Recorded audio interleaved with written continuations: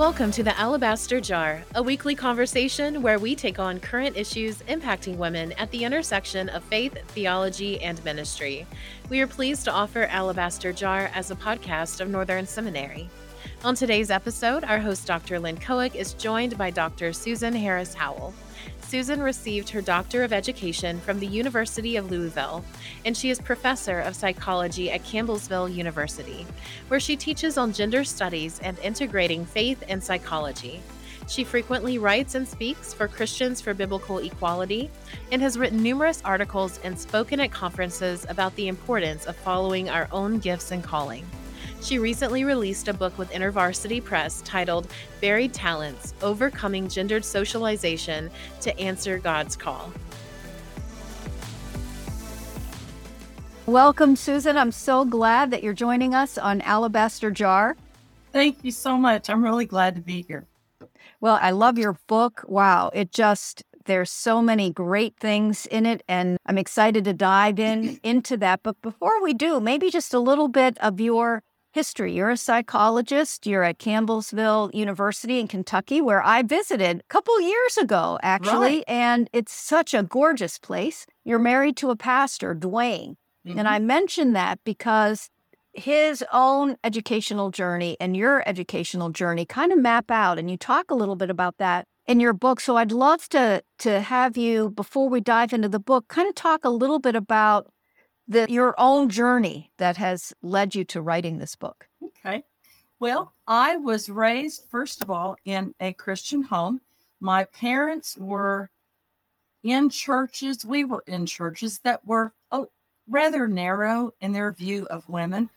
But one thing that helped me so much to broaden my horizons is that my parents always were emphatic about the need for every person to study scripture for themselves and to not take someone else's word for even their own word for the way things were. And so even though I was raised to be more or less complementarian, when I got to college and I met my husband, who is my husband now, Dwayne, he actually was much more open to non-traditional gender roles than I was. And he is the one who helped me to see that women could do so much more than what I had always believed. And so he helped me a whole lot in that. I joke with him that he had it made. He had someone who thought she was supposed to let him make the decisions. And he's kind of created this monster now. But he did help me a lot with that. And so when we met, we were pursuing, our goals. He was called to ministry, and I didn't frame my goals as a calling per se at that time. I talked about my goals, my ambitions, my love for psychology, but I didn't yet see it as a call per se. But nonetheless, we knew from the start that we would both be pursuing our call. And as you said, I do relay in the book some about that, which I think we'll refer to later. But that was really like the foundation for us, was meeting, each having our own goals, but framing those goals differently. We saw his as a calling and mine as a career goal, so to speak. Yes. And that's a significant difference, isn't it? I mean, it's kind of what you tease out in the book, but can you just talk a little bit about what are the entailments of seeing things that way? Yeah. Well, I think for me, it initially led to my seeing his career as being the most important. Because when someone says they're called to serve God, and you're saying that you want to be a psychologist, in private practice or researching or teaching or whatever, there's a hierarchy there in terms of what's more important. And that's the way I guess I saw it to begin with. I think I saw it to begin with as his being more important. And I know we were certainly hearing from family members and friends that his job would take priority, that I would need to wait and see what he was going to do. I can't say that I ever completely bought into that, but that was certainly the way it was presented to us.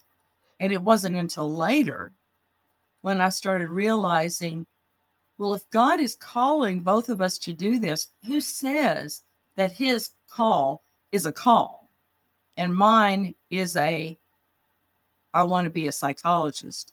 And it was later that I started realizing that if it's a call, it doesn't have to take place in a church. It could take place anywhere.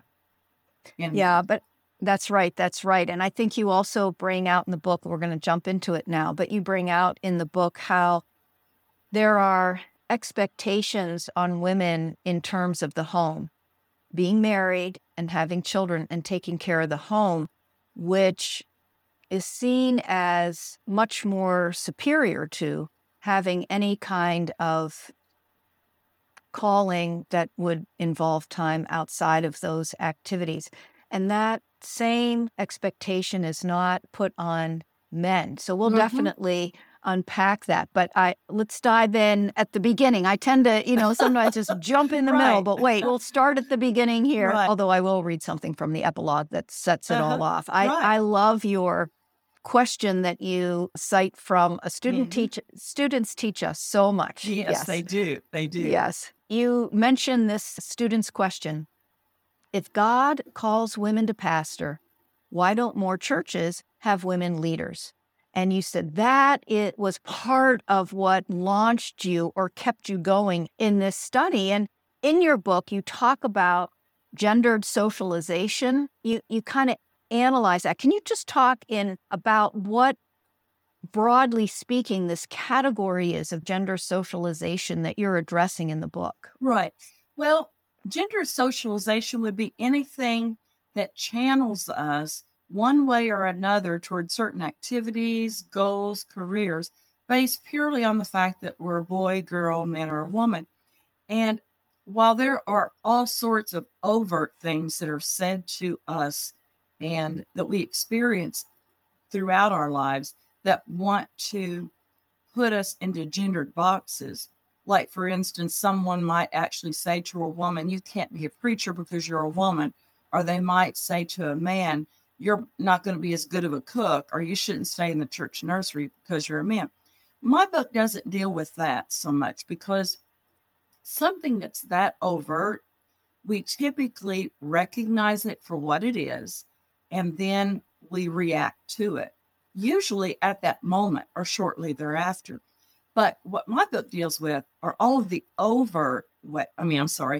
more subtle ways that those messages are given to us along the way. Like, for instance, hearing in the language of the hymns that we sing at church about the men of God, or the brotherhood of mankind, or God solely presented to us as being male, or hearing prayers that as we're calling a pastor, that we will find the man of God, things like that.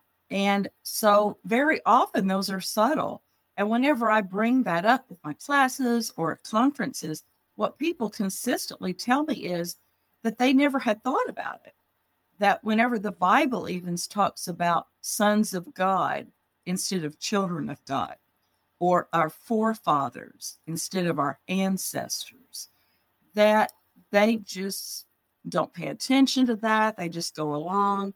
And sometimes people will even say, oh, I don't let that affect me. But I believe that it does affect us. I don't think that we can get out of that.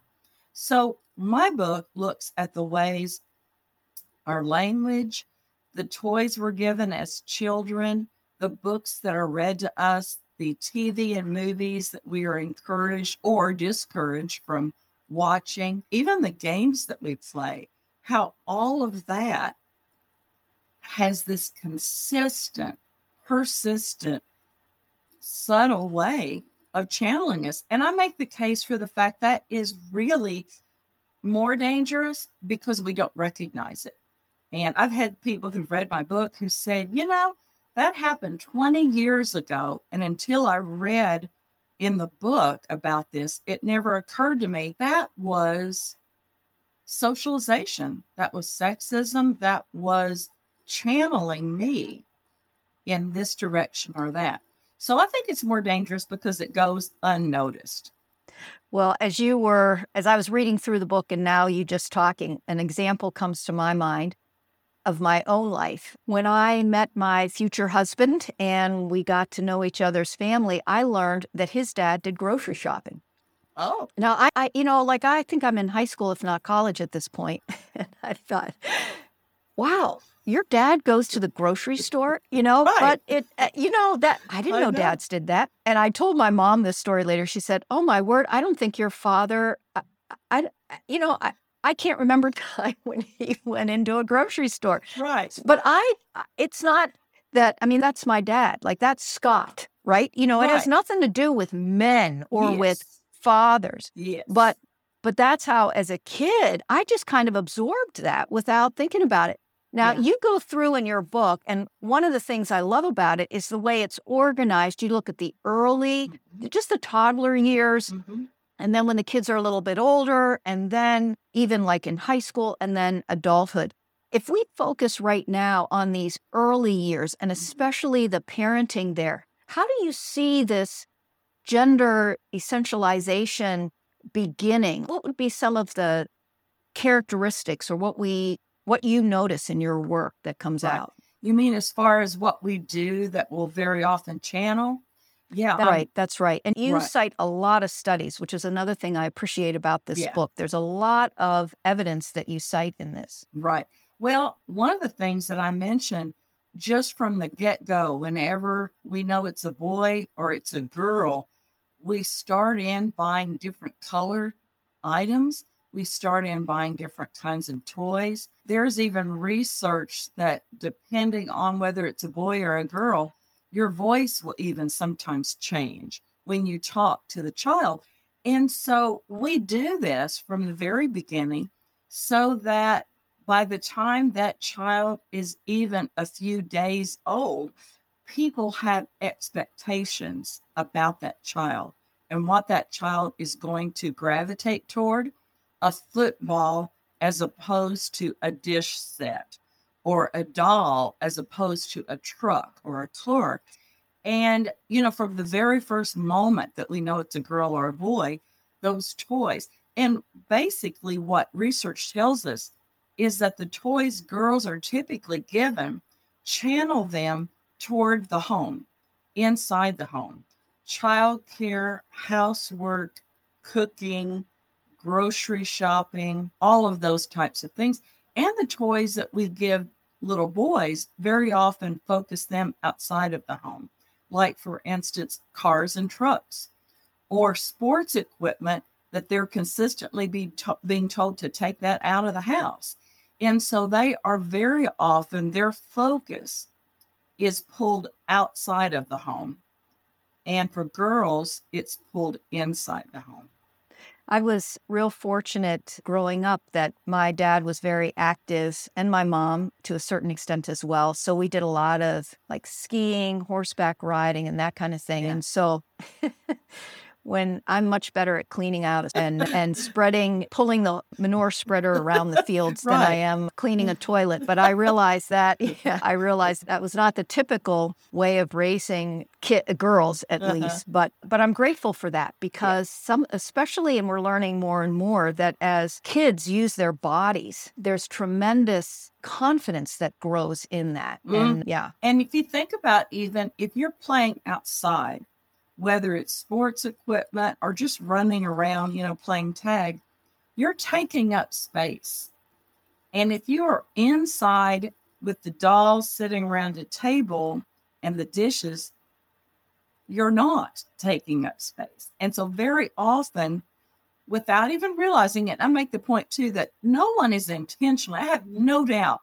No one is saying, let's have a child so that we can channel it in ways that will be ineffective. We don't do that. We just, at least I hope we don't. no, I agree. No. Yeah, exactly. And the tone in your book, I should add, is absolutely one of polite concern. There's no Oh, good. accusations. There's not a harsh note in it Yes. anywhere. I'm so No. glad to hear that because that is always my goal. And I always tell my students whenever they take a gender studies class with me, is I tell them we are not going to be about blaming women or men, that this is a societal issue. It's not something men are doing to women. And I consistently hear guys say at the end of the semester, I didn't know you said that. I was hoping. And then they'll say, you did that. You didn't blame us for the world's problems. But yeah, I think that very often those very subtle messages drive home in a point that children pick up on sooner rather than later,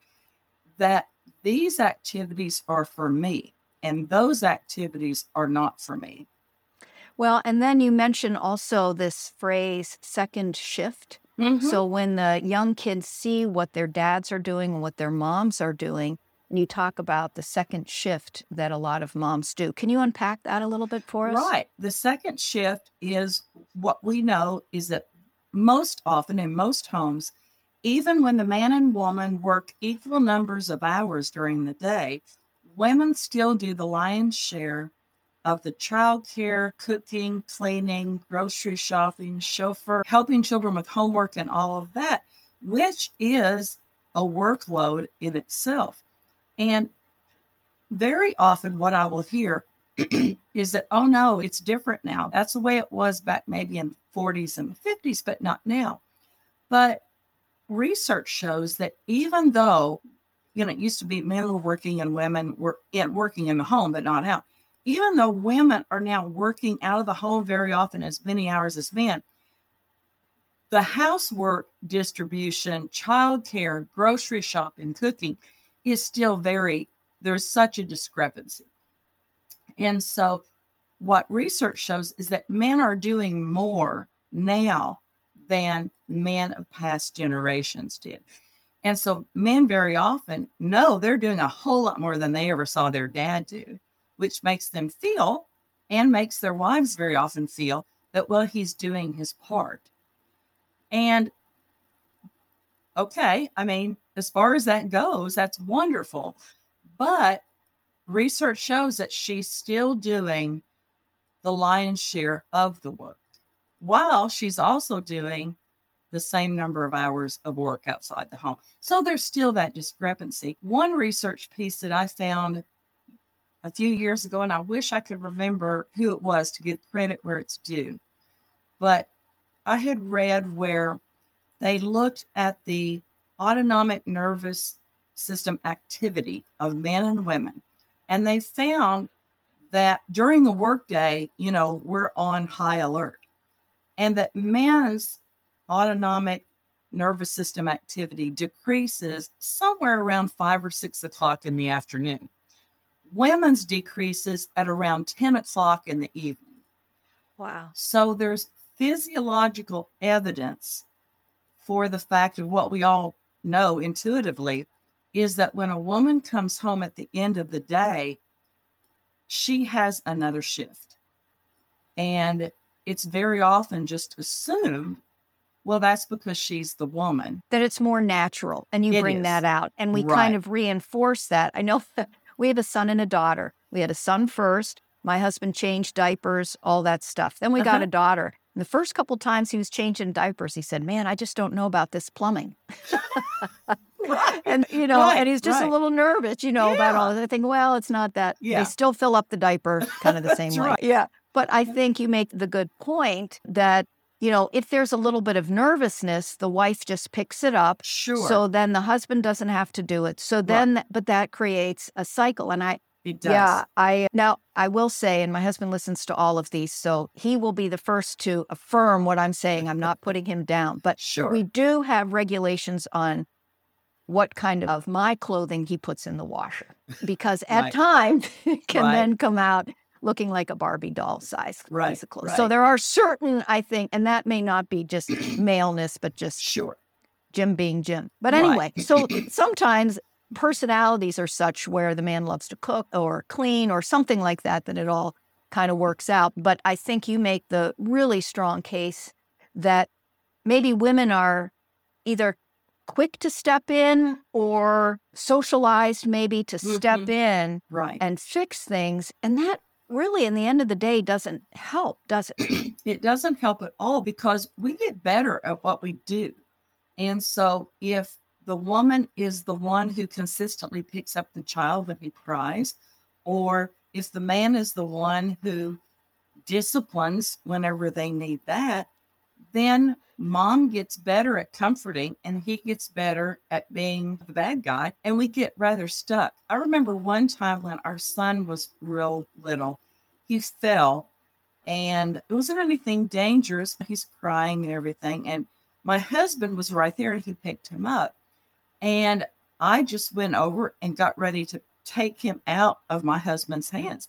And my husband stopped me. He said, no. He said, he needs to know that I can take care of him and comfort him. And he was 100% right. And I knew he was right, but it was hard not to do. And I know that no matter how egalitarian I believe myself to be, I was still raised in the 1960s in a complementarian community, and I still had that urge to rush in to comfort.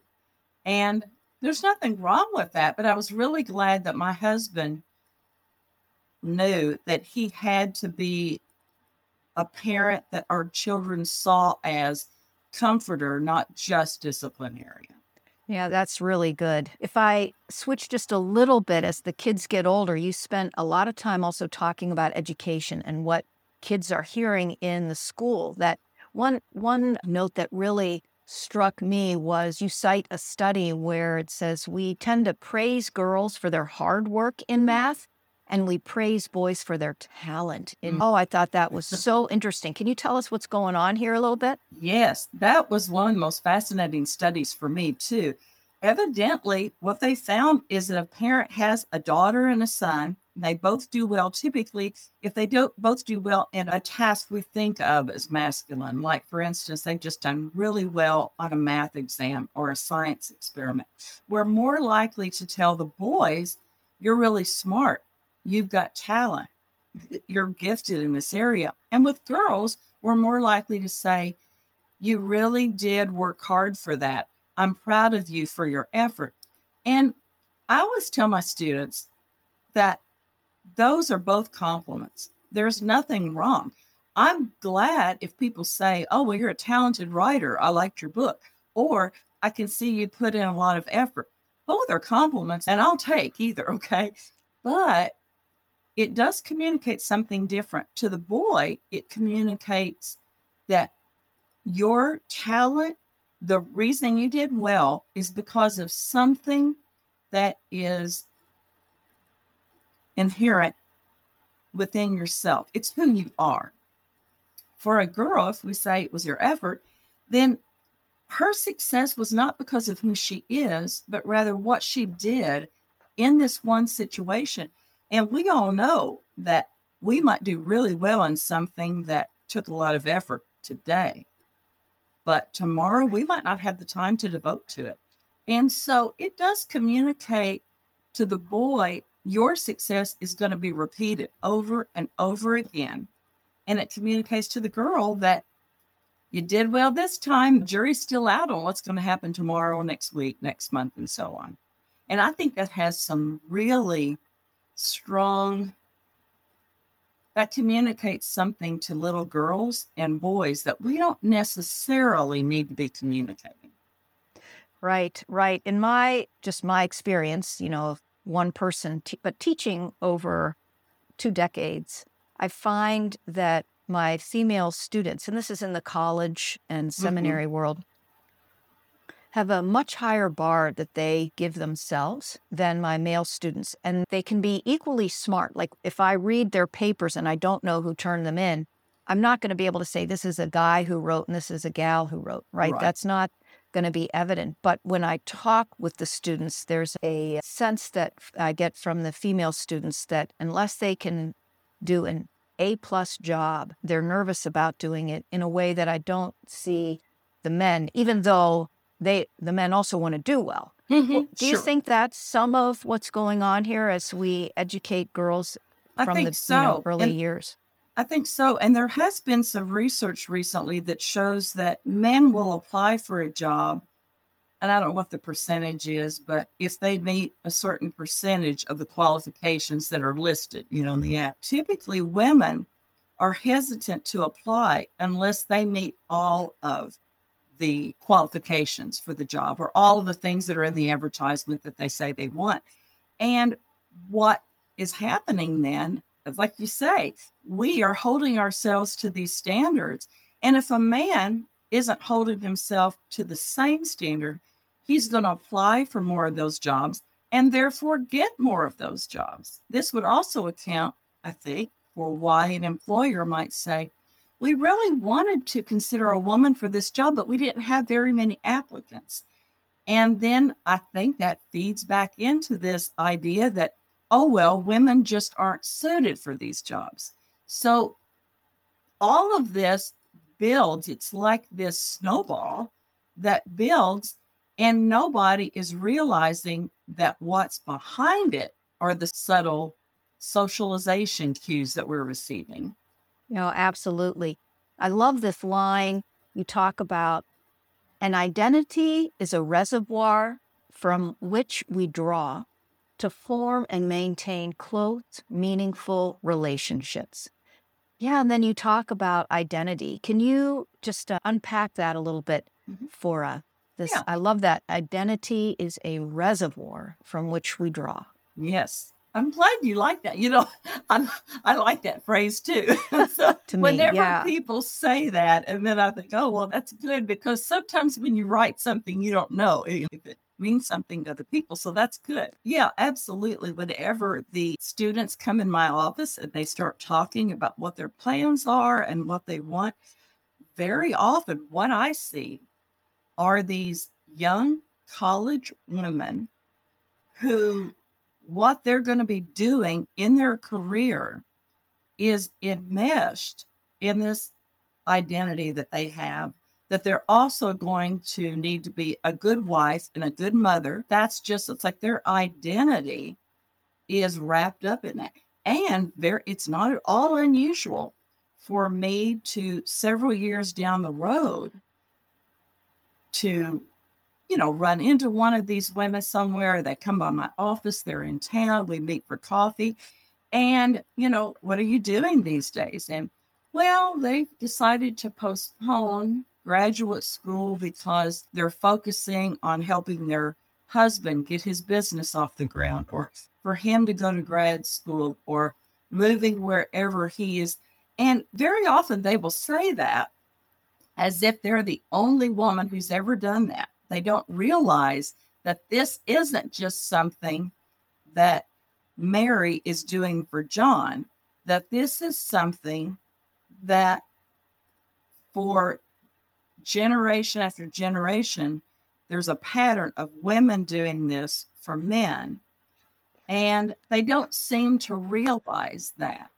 And so a lot of times they'll say, well, it's not because I'm a woman. Well, I mean, it's a little bit debatable whether it is. And I try not to be tedious about it with them, but, Yeah. This is a nice segue into your own story, because you talk about how you and your husband were figuring out graduate education together. And you talk about it as a pretty significant moment for you in your marriage. Yes, it was. Yeah. Talk a little bit about just sort of how that unfolded for you. Well, one of the things, like you said, that I relay in the book, it was a very pivotal moment for me.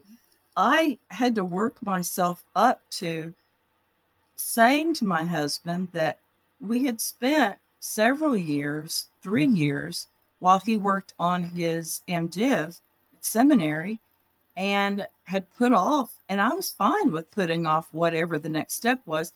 But I felt like we needed to spend some time letting me get my credentialing so that I could do what I plan to do. And I think what made it so difficult for me, in addition to, having been socialized, is that most of my friends were putting on hold what they were doing. They were saying, we're going to have to wait and see what our husbands do before we can decide what we're going to do. We're going to have to wait and see. I heard that from several of them at the time and from extended family too. And that just didn't sit well with me. I didn't know why. I have to admit, there was a part of me that bought into it to some degree. So that's why I think it was difficult. But I just knew that I couldn't just let that go. So I approached my husband with it and I said, we've spent several years preparing for yours. Before we move on to another area that may or may not have a school with a degree that they offer that's in my area, we need to spend some time for me to get my degree. And he was so casual. Well, of course we'll do that. And I was really taken aback that he really did put my career and calling on the same level as his. And not too long after that, we were out with some friends, and the man asked my husband, what will you be doing when you graduate in May? And the first thing my husband said is, I'm going to wait, and Susan's going to get her degree. She's waited for me all these years, and so I'm going to do that. I was just speechless, really. One of the things that I think relates here, and I report in the book, is that even though words of affirmation are important for men and women alike, women tend to be more encouraged than men are when their ideas, their plans are affirmed by someone else. And rightly or wrongly, I know that's what was going on for me, was that I had this intuitive sense that I needed to do this, and I needed to say it and just put it out there. But it was his affirmation that sealed the deal for me, that yes, this was right. Now, you could write a whole other book on, should I have let his affirmation be the thing? And of course, I don't believe I should have. There's a whole book there, I'm sure. But like it or not, that was evidently what I needed. And I'm very thankful that I have a husband who, without even thinking twice, said, well, sure, of course he'll do that. But I think about all the women who venture into saying that to a spouse or a partner, a boyfriend, girlfriend, whatever, and it's not met with that affirmation. It would be easy for them to just say, oh, well, never mind, I wasn't thinking, and then just not pursue. And that's very sad.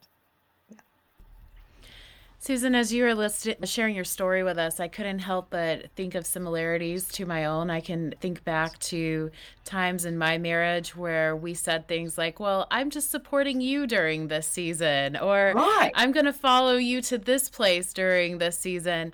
And I guess it just makes me think of how important the words that we use are and Right. how we describe it. And even in this most recent year, we moved halfway across the country, and my husband followed me for a job that I took for the Wow. first time in our marriage. Right. Not because he wasn't willing to, but it was just the first time that's how it happened. Yeah.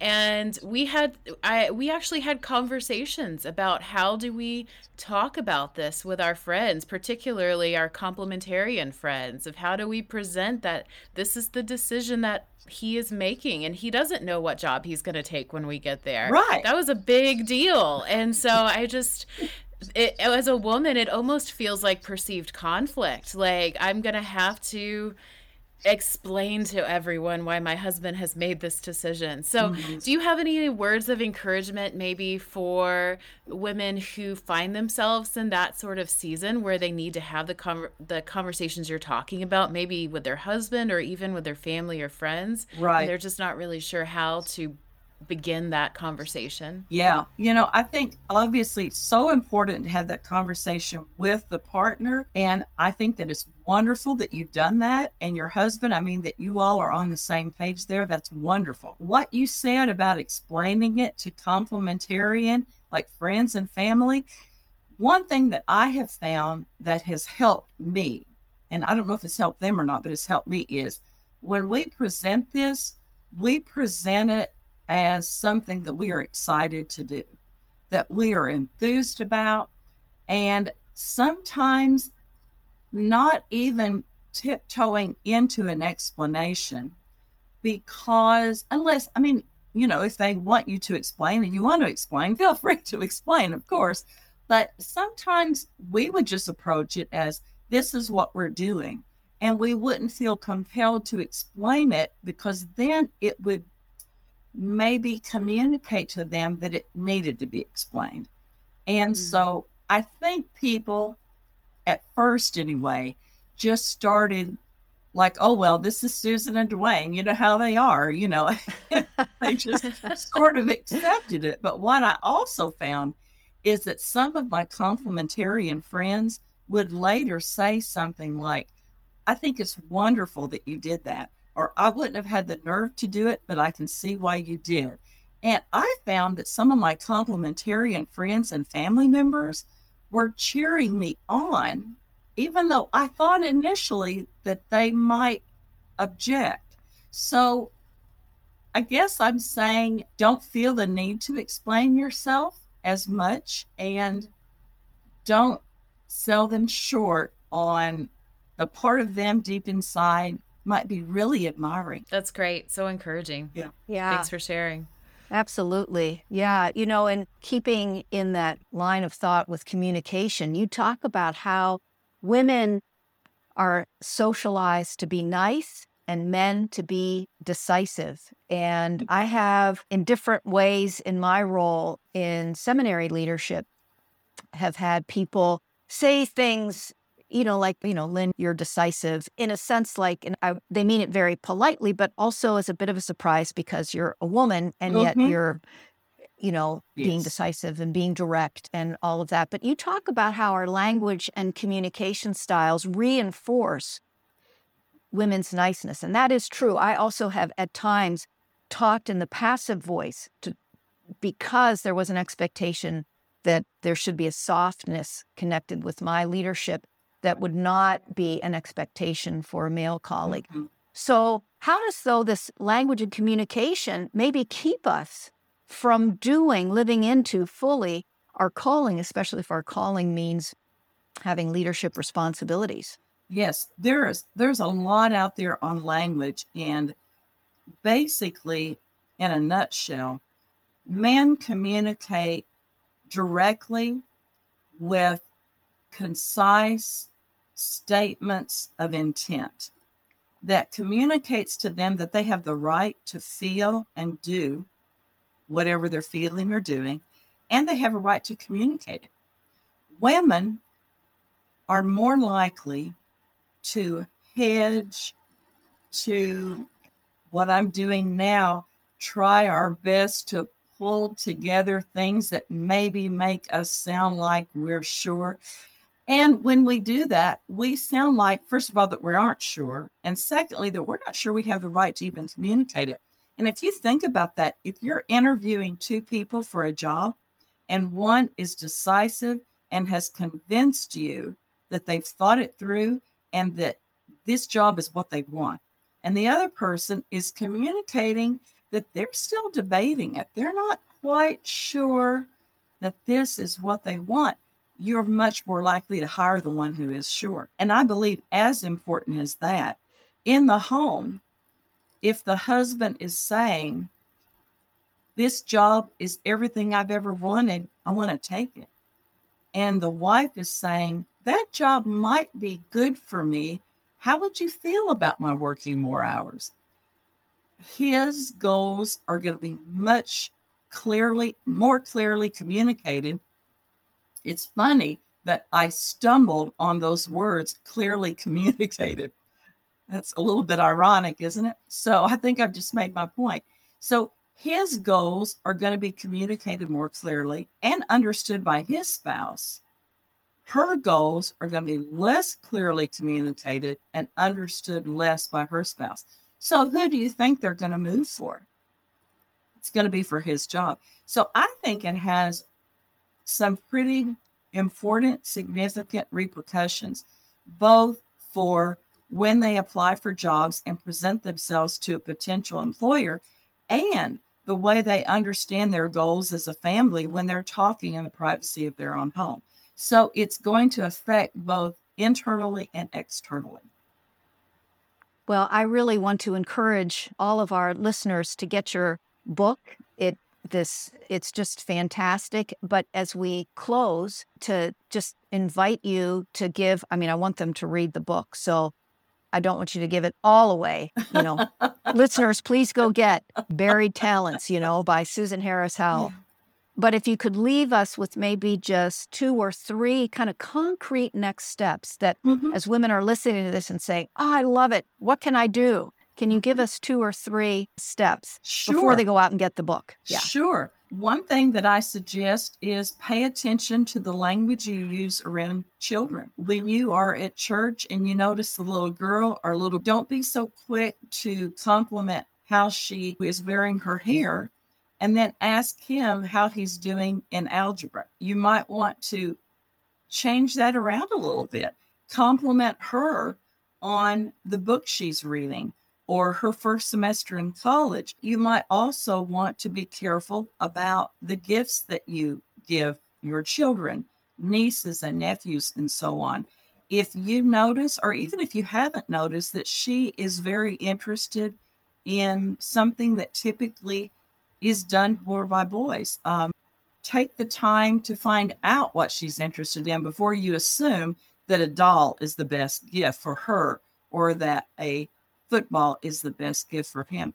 And something else I mentioned that I think is important is take a look at the way things are done within your community, for instance, within your churches, within the school system. Find out ways that you can plug in to broaden the awareness. I talk some in the book about checking in with your school to see if they have a career day, for instance.